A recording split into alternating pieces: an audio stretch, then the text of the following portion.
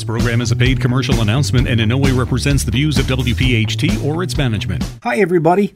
Welcome to Recovery Radio. My name is Steve Martirano. I'm with you every Saturday at this time talking about the disease of addiction and the battle, as a matter of fact, that's raging across the country trying to get a handle on this devastating disease of addiction. Recovery Radio is sponsored by Retreat, Premier Addiction Treatment Centers, and we'll have more about them straight ahead. Well, as is apparent to anybody who's paying any attention at all, the issue of substance abuse in general and the current opioid scourge has affected every aspect of our society. I think maybe none more so, or certainly from a first position standpoint, than has the criminal justice system as a whole. The criminal justice system is, I think it's fair to say, across the board, undergoing a transformation in the way they think and behave with regard to the disease of addiction and substance abuse across the board. The criminal justice system, of course, includes the police. The police have a front row seat on this problem, and that's what we're going to take a look at on this edition of Recovery Radio. To that end, we welcome Lieutenant Eric Wood with us. Lieutenant Wood, thanks for joining us on Recovery Radio. Good morning, Steve.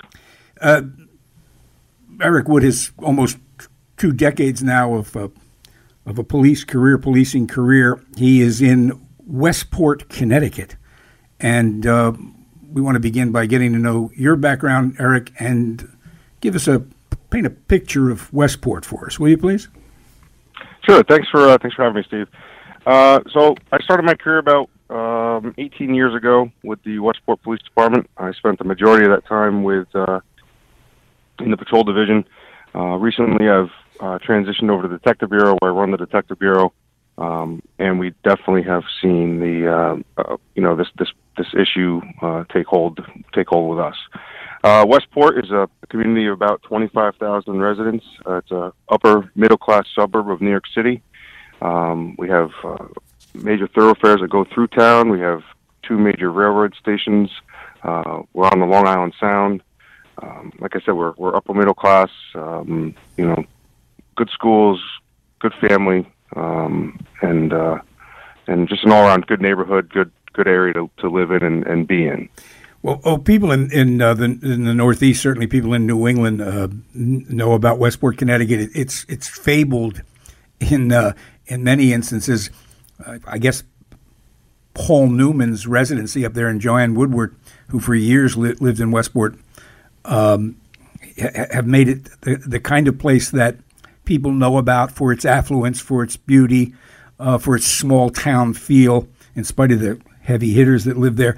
I mean, it's safe to assume that Westport, Connecticut, would traditionally have been thought of as the last place in the world that something like an opioid epidemic would strike. Is that true?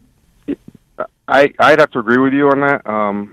Prior to Westport, I worked for a major, large police department in the South.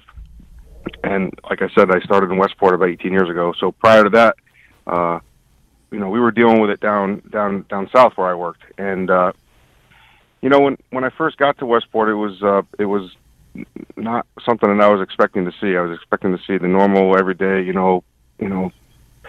high school kids and not having a drug issue or the drug issues that we would have would be, low level marijuana or stuff like that. And, I can't, it's very, very eye opening to see that the opiate and the opioid issues taking hold like they are in Westport. Yeah, and it's not taking hold on some peripheral basis. It's landed feet first in Westport, Connecticut, hasn't it? It has. We have our fair share. When you look at Westport, you look at the big homes and the nice beaches, and you think of you don't think of having the issues that we have and the calls that we have to go on of happening in Westport. But it's happening, and we've had to we have to handle it and adjust our issues and adjust our responses and adjust how we think about it. For several different reasons, but it's just it is definitely taken hold, and you don't think of it as heroin's not a back alley issue anymore. No, it certainly isn't. And even if we want to consider it as a back alley behavior, the back alleys now are in some pretty middle class communities. Lieutenant, when did you, as a police officer serving that community, first become aware that things were changing? I think it really hit home when we started getting issued Narcan. We would look at it like it's we're arresting people from other communities, different larger communities around us where you would expect heroin and all that stuff to be happening. And when we started seeing stuff, probably in the last 5 or 6 years, mm-hmm. It wasn't that anymore. We weren't finding that people. Yeah, we'd have the occasional case of somebody from another community, have an interaction with them, but we're going to people's homes and it's people that are living in Westport, yeah. And go ahead. I'm Narcan for someone who may not know is the drug that will reverse an overdose and very often save people's lives in the instant that they're found. Tell us what the attitude of the police department, the guys that are out in cars patrolling neighborhoods. What was the original attitude about the force being given Narcan? Was there a sense of, hey, wait a minute, this isn't what I signed on for? Is this what we're supposed to be doing? What was the attitude of the police department? And I'm going to talk candidly here. The attitude, and now it's changed, but the attitude initially was, why are we wasting our time and resources on this? Mm-hmm. Why we can't give an EpiPen to somebody who gets stung by a bee without having a parent or somebody present to say, hey, he's got an EpiPen and give it to him. Mm-hmm. Yeah, we don't need to get any kind of, it's a standing order for us that if it's an opiate overdose, we just give Narcan. So a lot of that started with why this doesn't make any sense. Why are we doing this? Why it's just, they overdosed and it was their choice. It was their choice to do this. Let them deal with the repercussions of that. Mm-hmm. Fast forward, 3 years now since we've had it, and it is what it is. We have it, guys use it, and the attitude, the stigma of the opiate issue as a whole, I think is starting to, guys are starting to realize that, okay, this is something bigger than just somebody making a choice to shoot heroin or snort heroin or do something to ingest the heroin. And so I think that guys and girls have started to realize that it's bigger than just somebody's choice. Yeah. Which is good for us. You know what's interesting about it, at the foundation of what policing is all about is harm reduction. You are there to serve and protect, and that certainly has to do with trying to help the community avoid harm or harm reduction. And generally speaking, the harm you're trying to prevent is people doing bad things to other people. Now you're getting to a scene as a police officer, and when it's an overdose, your first responsibility now is to reduce harm by saving that person's life. That must have taken. I can completely appreciate the initial reaction to that, and it's heartening to hear so many police departments like the one in Westport having had that attitude change. I mean, you're saving lives now. Right, and I'll tell you, when the guys first started seeing it, when we had the initial training, and we were, guys were, very skeptical that this was going to work the way that they were saying it was going to work. That literally someone was going to be pretty much turning blue and in the process of dying, and this stuff was going to be able to literally bring them right out of it. And the first time that it happened, it really opened up guys' eyes. That it's saving people's lives. So now, in a place like Westport and many other police department jurisdictions, carrying Narcan is no more unusual than your firearms or your handcuffs, right? Correct. Everybody's issued it. Everybody carries it. Promotes it. And the nice thing about it, and we'll touch on it later, but the nice thing about it is that the guys carrying it and get to an overdose scene, and maybe let's say the family doesn't have it, and the family sees it actually firsthand. Getting that Narcan into the home and having people finally realize what's going on with this epidemic gets them to the pharmacy to get some for their home, so they can get it even quicker than waiting for police. Yeah, I know that we're talking about a sea change in a lot of attitudes and procedures with regard to the opioid epidemic. Tell us, in the initial, when you were initially required or trained to administer Narcan, what were the reactions to some of the families? I'm sure the overwhelming number of the people early on never heard of Narcan, right? No, people hadn't heard about it, and initially, before police were carrying it, EMS. Now, EMS is a division of the police department, so every EMS call that EMS, or Emergency Medical Services, would go on, the Westport Police respond with them as first responders. And initially, when we weren't carrying it and the ambulance was, people, families would be like, "This is amazing." I mean, obviously thankful. Obviously, there's a whole range of emotions going on at these scenes, but very, very, very thankful and very, very eye-opening that there's something out there that can save somebody's life from this. Our guest on the telephone is Lieutenant Eric Wood. Lieutenant Wood has been a member of the Westport, Connecticut Police Department for 18 years now. He has joined us here today on Recovery Radio to talk about the changing role, procedures, and responsibilities of a police department in a town like Westport or in the town you live in, and having to change their procedures to confront the disease of addiction. Welcome back to Recovery Radio. Steve Martirano is my name. I'm with you here on Saturdays talking about the disease of addiction. Our guest today from the Westport, Connecticut Police Department, Lieutenant Eric Wood. Lieutenant Wood has been describing how even in a quintessentially upper middle-class community, hard by the Long Island Sound, a kind of Gold Coast of that part of the state, this disease, the disease of addiction, and in particular the opioid epidemic, has utterly altered, I guess that's a good enough word, the role of police officers in their day-to-day job. Lieutenant Wood, in the community, it's important to get them on the same page as the police, and it would seem that's not exactly the role that police should be assigned with, but it's really been dropped in your lap. I mean, you are often the first people that see these families when this crisis has occurred, right?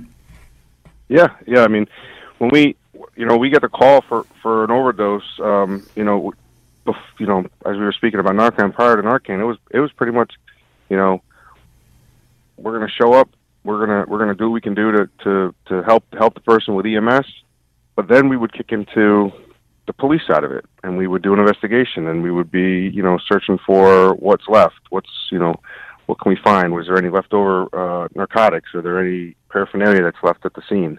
Package that, and then prepare for, arrest warrant, because, listen, primary role of law enforcement is, criminal justice, and let's make an arrest, and it's a violation of our general statutes for possession of the narcotic. Yeah, it's not like you're arriving. You've in fact arrived at what I guess is a crime scene, right?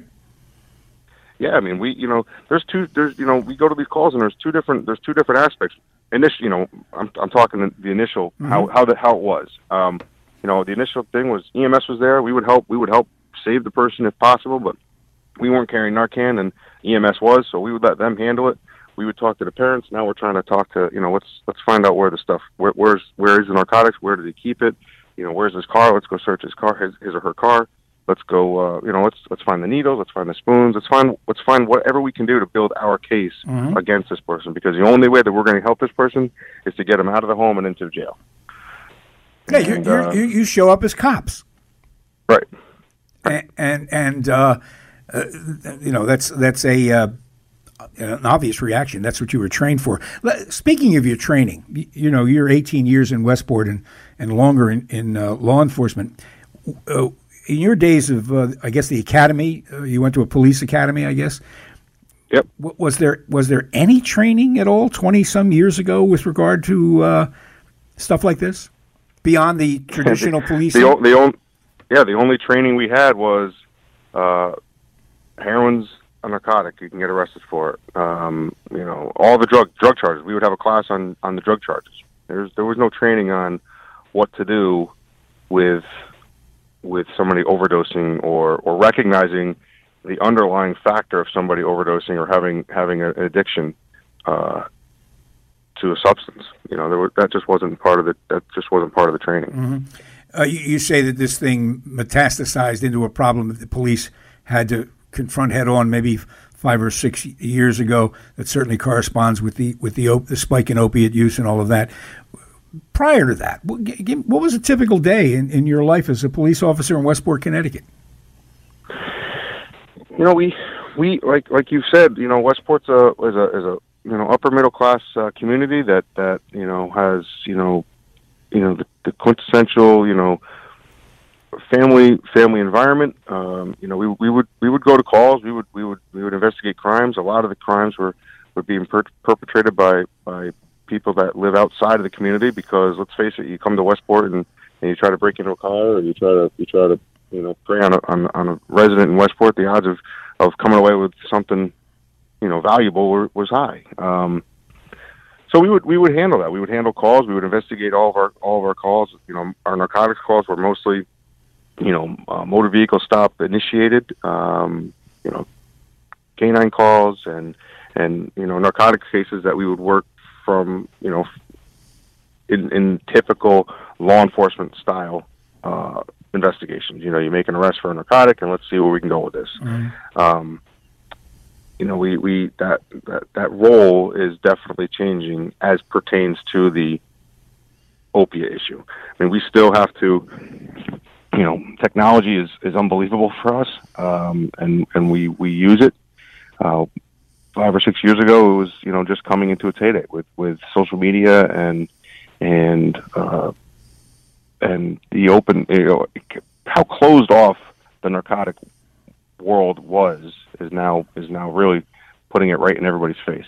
And let's face it, 5 or 6 years ago, high level narcotics were all felony charges in Connecticut, and in the last couple of years now, it's not decriminalized, but the crime has been significantly reduced. Well, that's so one. We're not. Yeah, good. No, the penalty for possessing, heroin or cocaine or any of the high level narcotics is now, unless you have enough to have a sale weight or have weight to it, mm-hmm. then they're misdemeanor charges, which don't carry any. What's the law in Connecticut with regard to someone who calls police during a overdose, and maybe they're using as well? What harm legally are they in, if any? Right. So that's one of the biggest changes we've had, and that's one of the biggest things that our guys have had to try to focus on, is that they passed a law a couple of years ago where if somebody calls either themselves or for a friend or somebody that they're with, even if they're using, there's no prosecution, there's no criminal charge. We can't make an arrest of the person or the person that they're with for the possession of the narcotics. They're referred to as Good Samaritan laws across the country, right? Correct. Yeah. Correct. Yeah. So it really helps the survivability of somebody in an overdose episode, because now people aren't afraid to call because they're not afraid of being arrested for calling on somebody who's overdosed.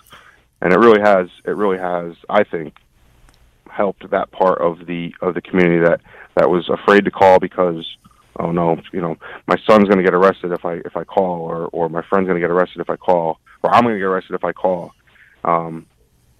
The only thing that changes a little bit there is if the friend is there and we can prove that the friend is a dealer or has provided the narcotics and the person, and it results in any sort of death, then we can potentially look at the friend if we can prove that they were a dealer. But typically the Good Samaritan law allows for anybody to call on it, in an overdose situation, and that's moved to a point where we can, if somebody calls us asking for help, like, I'm either they call it because they're suicidal, or they call it because they're just sick and tired of the life that they're leading, and they call us for help, and we go there. Mm-hmm. Our guys are, nobody's looking to jam anybody. They recognize what's going on here, and I think that's one of the biggest shifts now. Well, I want to pick up on that. We're up against the break. I want to pick up on this because it initially placed the police in a very peculiar situation with regard to this disease. But I want to remind you, as I do each and every week, that the program is sponsored by Retreat Premier Addiction Treatment Centers, and they are known far and wide as among the leaders in the field of treatment for the disease of addiction. They sponsor this program. Obviously, they want you to know about them because they're proud of the people that they can help. But they sponsor the program as an informational tool. They want you to know as much as you possibly can about this disease because no one ever plans on it ahead of time. It just descends upon people, as remarkable as that may sound. And they have to make decisions under extraordinary pressures and often don't know where to turn. So we give you the phone number for Retreat and tell you they will answer your questions. They're not selling you anything. If they can help you, they will, and they have helped many, many people. Here's the phone number, and we hope you never, ever have the need to call it. 855-859-8808. That's how you reach them. Retreat Premier Addiction Treatment Centers. 855-859-8808. Our guest, as I mentioned on the telephone from Westport, Connecticut, is Lieutenant Eric Wood. Lieutenant Wood has been on the Westport Police Force for 18 years. He has over 2 decades of a police career, so he knows what he's talking about when we talk about how the job of being a police officer has changed dramatically because of the substance abuse problem in this country. I want to get back into some of the procedural things we talked about in the first couple of segments, Lieutenant Wood, but just a moment here too. In your career as a law enforcement officer, can you point to any other single thing that has changed your job as much as the substance abuse issue has? No, I don't think so. I think this is definitely by far the biggest issue that law enforcement as a community, as communities are dealing with. I think it's the biggest shift, the biggest change, the biggest problem that we're dealing with. It's a and I think, like we'll get into, I think the thought process and the thinking and how we respond to it could be one of the ways that we get ahead of this issue. You mean changing the way you think about being a police officer, right? Right. Let's talk about that, because just before we went to the break, you mentioned something that I really want you to expand upon. This notion that people are free now, relatively speaking, to call police in an emergency like an overdose and not automatically face a problem with the law because they may be using, or at the scene where someone is using. When that first became procedure and law, there must have been a very dislocating feeling for police officers who were trained by their training and I guess by instinct to lock up people breaking the law. How difficult was it to overcome that? Like I spoke of earlier with the whole with when we first started with Narcan, it was why I don't understand. I don't understand why I got to do this. I don't understand why how this is a choice for somebody. Why am I going to try to do anything to help them? And as we learned in training and through what has come out about the opiate issue, that thought process has changed. The same with the arrest part. We're no longer with the opiate arena having we can't respond to it the same way because it's not working. It hasn't worked. It's not, we're not locking our way out. Locking people up is not getting us out of this issue. And so when it first happened, there was definitely some questions, and there was why this is how it's going to happen. They can't be left at home because they're going to get, just going to keep using. We got to put them in jail because that's where it's going to happen. Well, guess what? They're still using in jail, and they're coming out, and they're going right back to where they're at. There people are going to rehab and coming out of rehab and having relapses. Mm-hmm. And so we, our thought process has to change for this, and law enforcement, and it is. And it's also changing in the community that I work in, as far as how we address the issue as a community and as a whole. And I think that's the only way we're going to get out of this. Well, so many problems that impact communities and society in general, police are often the first ones there to see it. The community may not understand the crisis that's at hand. And you guys are confronted with having to deal with this. I mean, across the range of things. I mean, cops have seen more domestic abuse cases than most of the rest of us put together. So it came as no surprise to police that spouses were getting beaten up by their husbands. The same now is true with this, and I hear you about you can't lock your way up about this. How far out ahead of this were the police with regard to the community? Did you find yourselves in the oppositions of having to sort of explain to people what the stakes were here, or did the community sort of say to you, you guys have got to help us?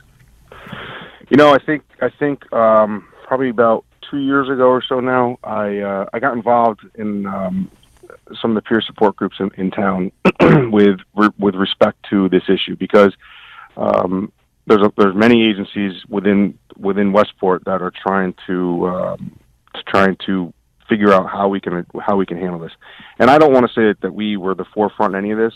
I think our partnerships with Human Services and we have a community a program called Positive Directions, and what we've tried to do is we've tried to enlist the young people in town. We've tried to incorporate them with all of our we have tag groups. We have different groups that involve the youth, because we need to start this early. This stuff is starting at the high school level. Whether or not it's pain meds, transitioning into heroin, or whether or not it's just going into the medicine cabinet. Everything we see is typically coming out of the medicine cabinet first. And that kind of conversation with different groups had to be had. And like I said, the police department was no way. We didn't see that. We saw it as heroin is a street drug, and that's where we're going to handle this. This stuff is a much bigger issue that we are seeing starting in the medicine cabinet. I think that the big pharma has taken some steps to try to leave it. I don't know that whole side of it. I do know that every time that I've gone to an overdose, or I've investigated, or I've read a report of an overdose, 9 times out of 10, it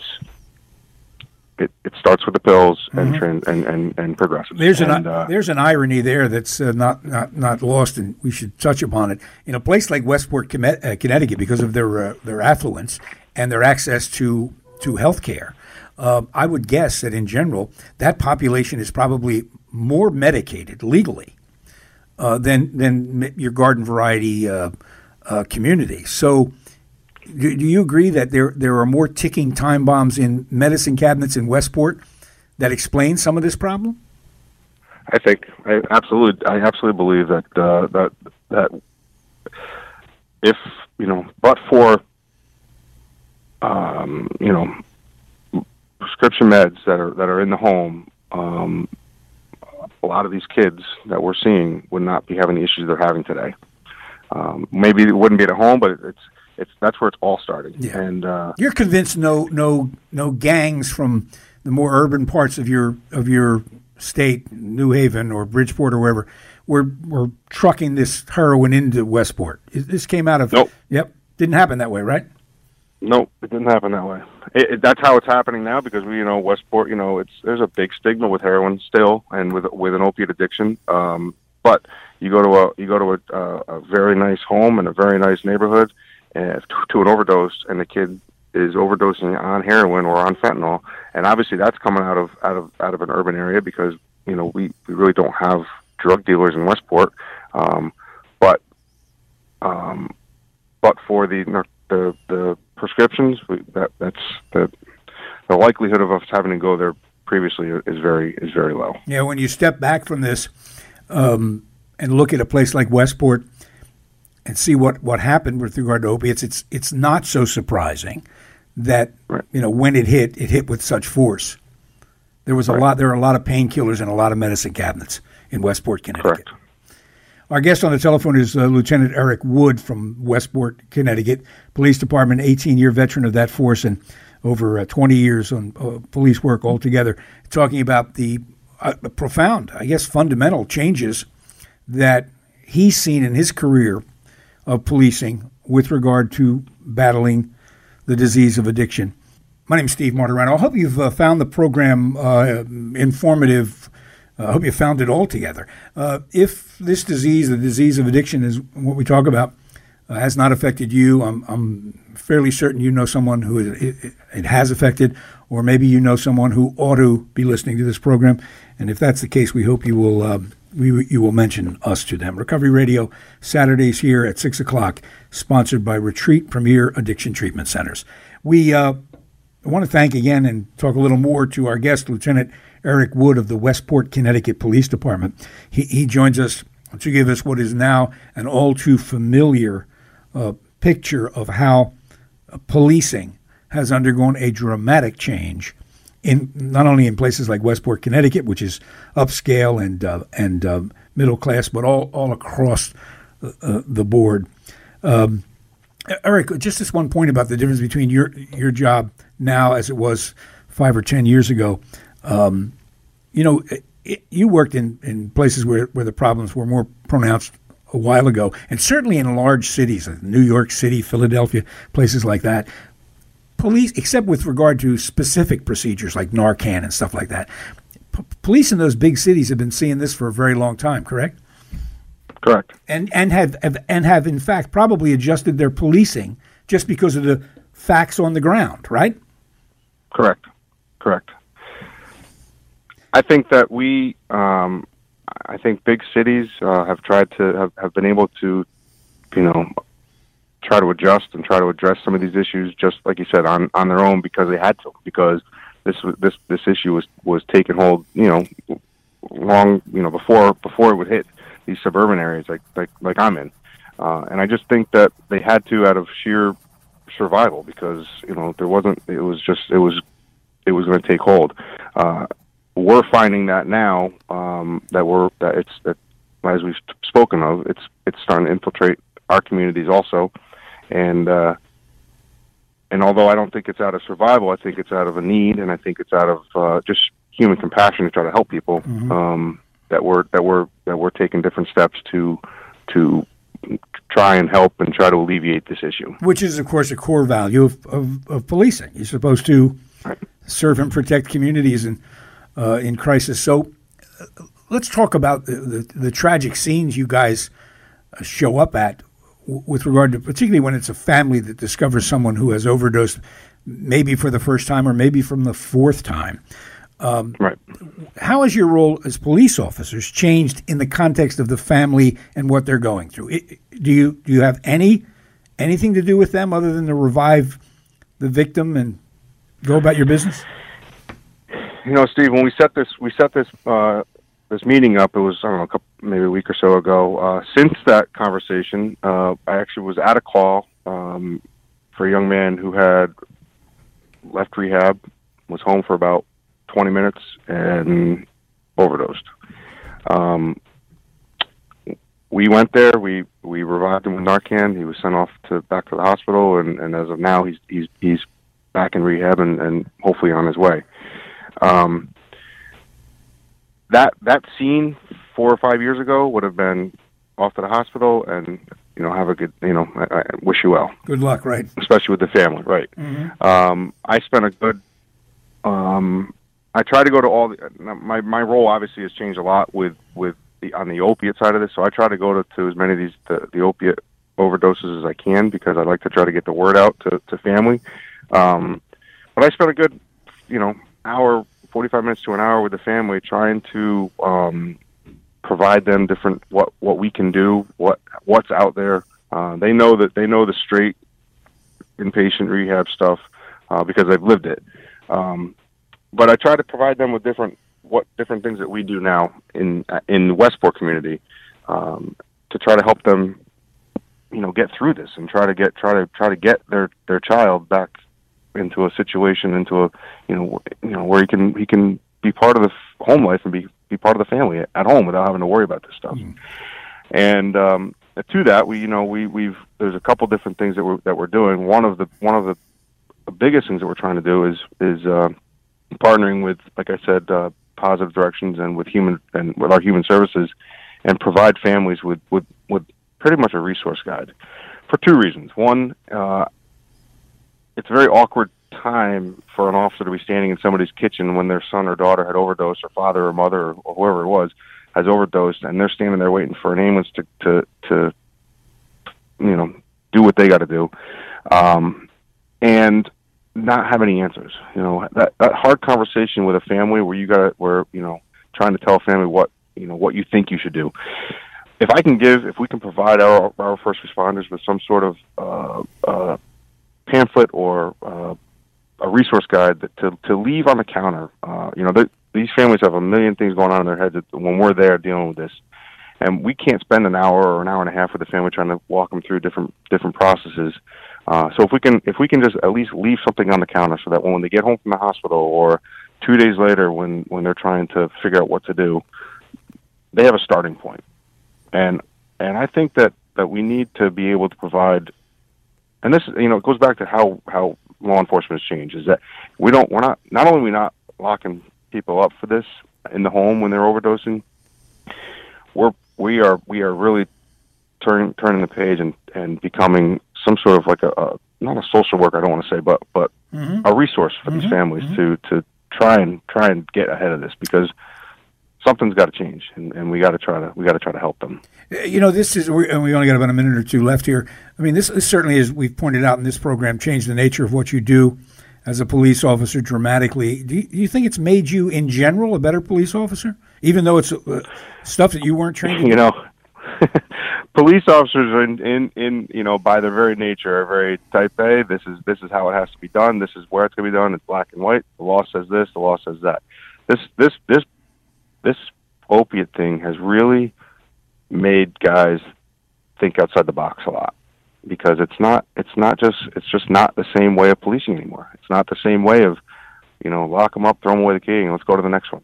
There's a lot of follow-up. There's a lot of hand-holding. There's a lot of, partnerships. It's not just, we just don't do it by ourselves anymore. You can't do it by yourself anymore.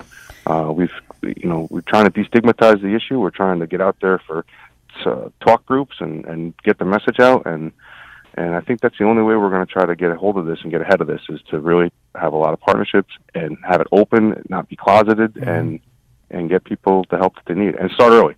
We got to, the youth, we have to get a hold of the youth and let them know, really give them a clear picture as to what this stuff can do.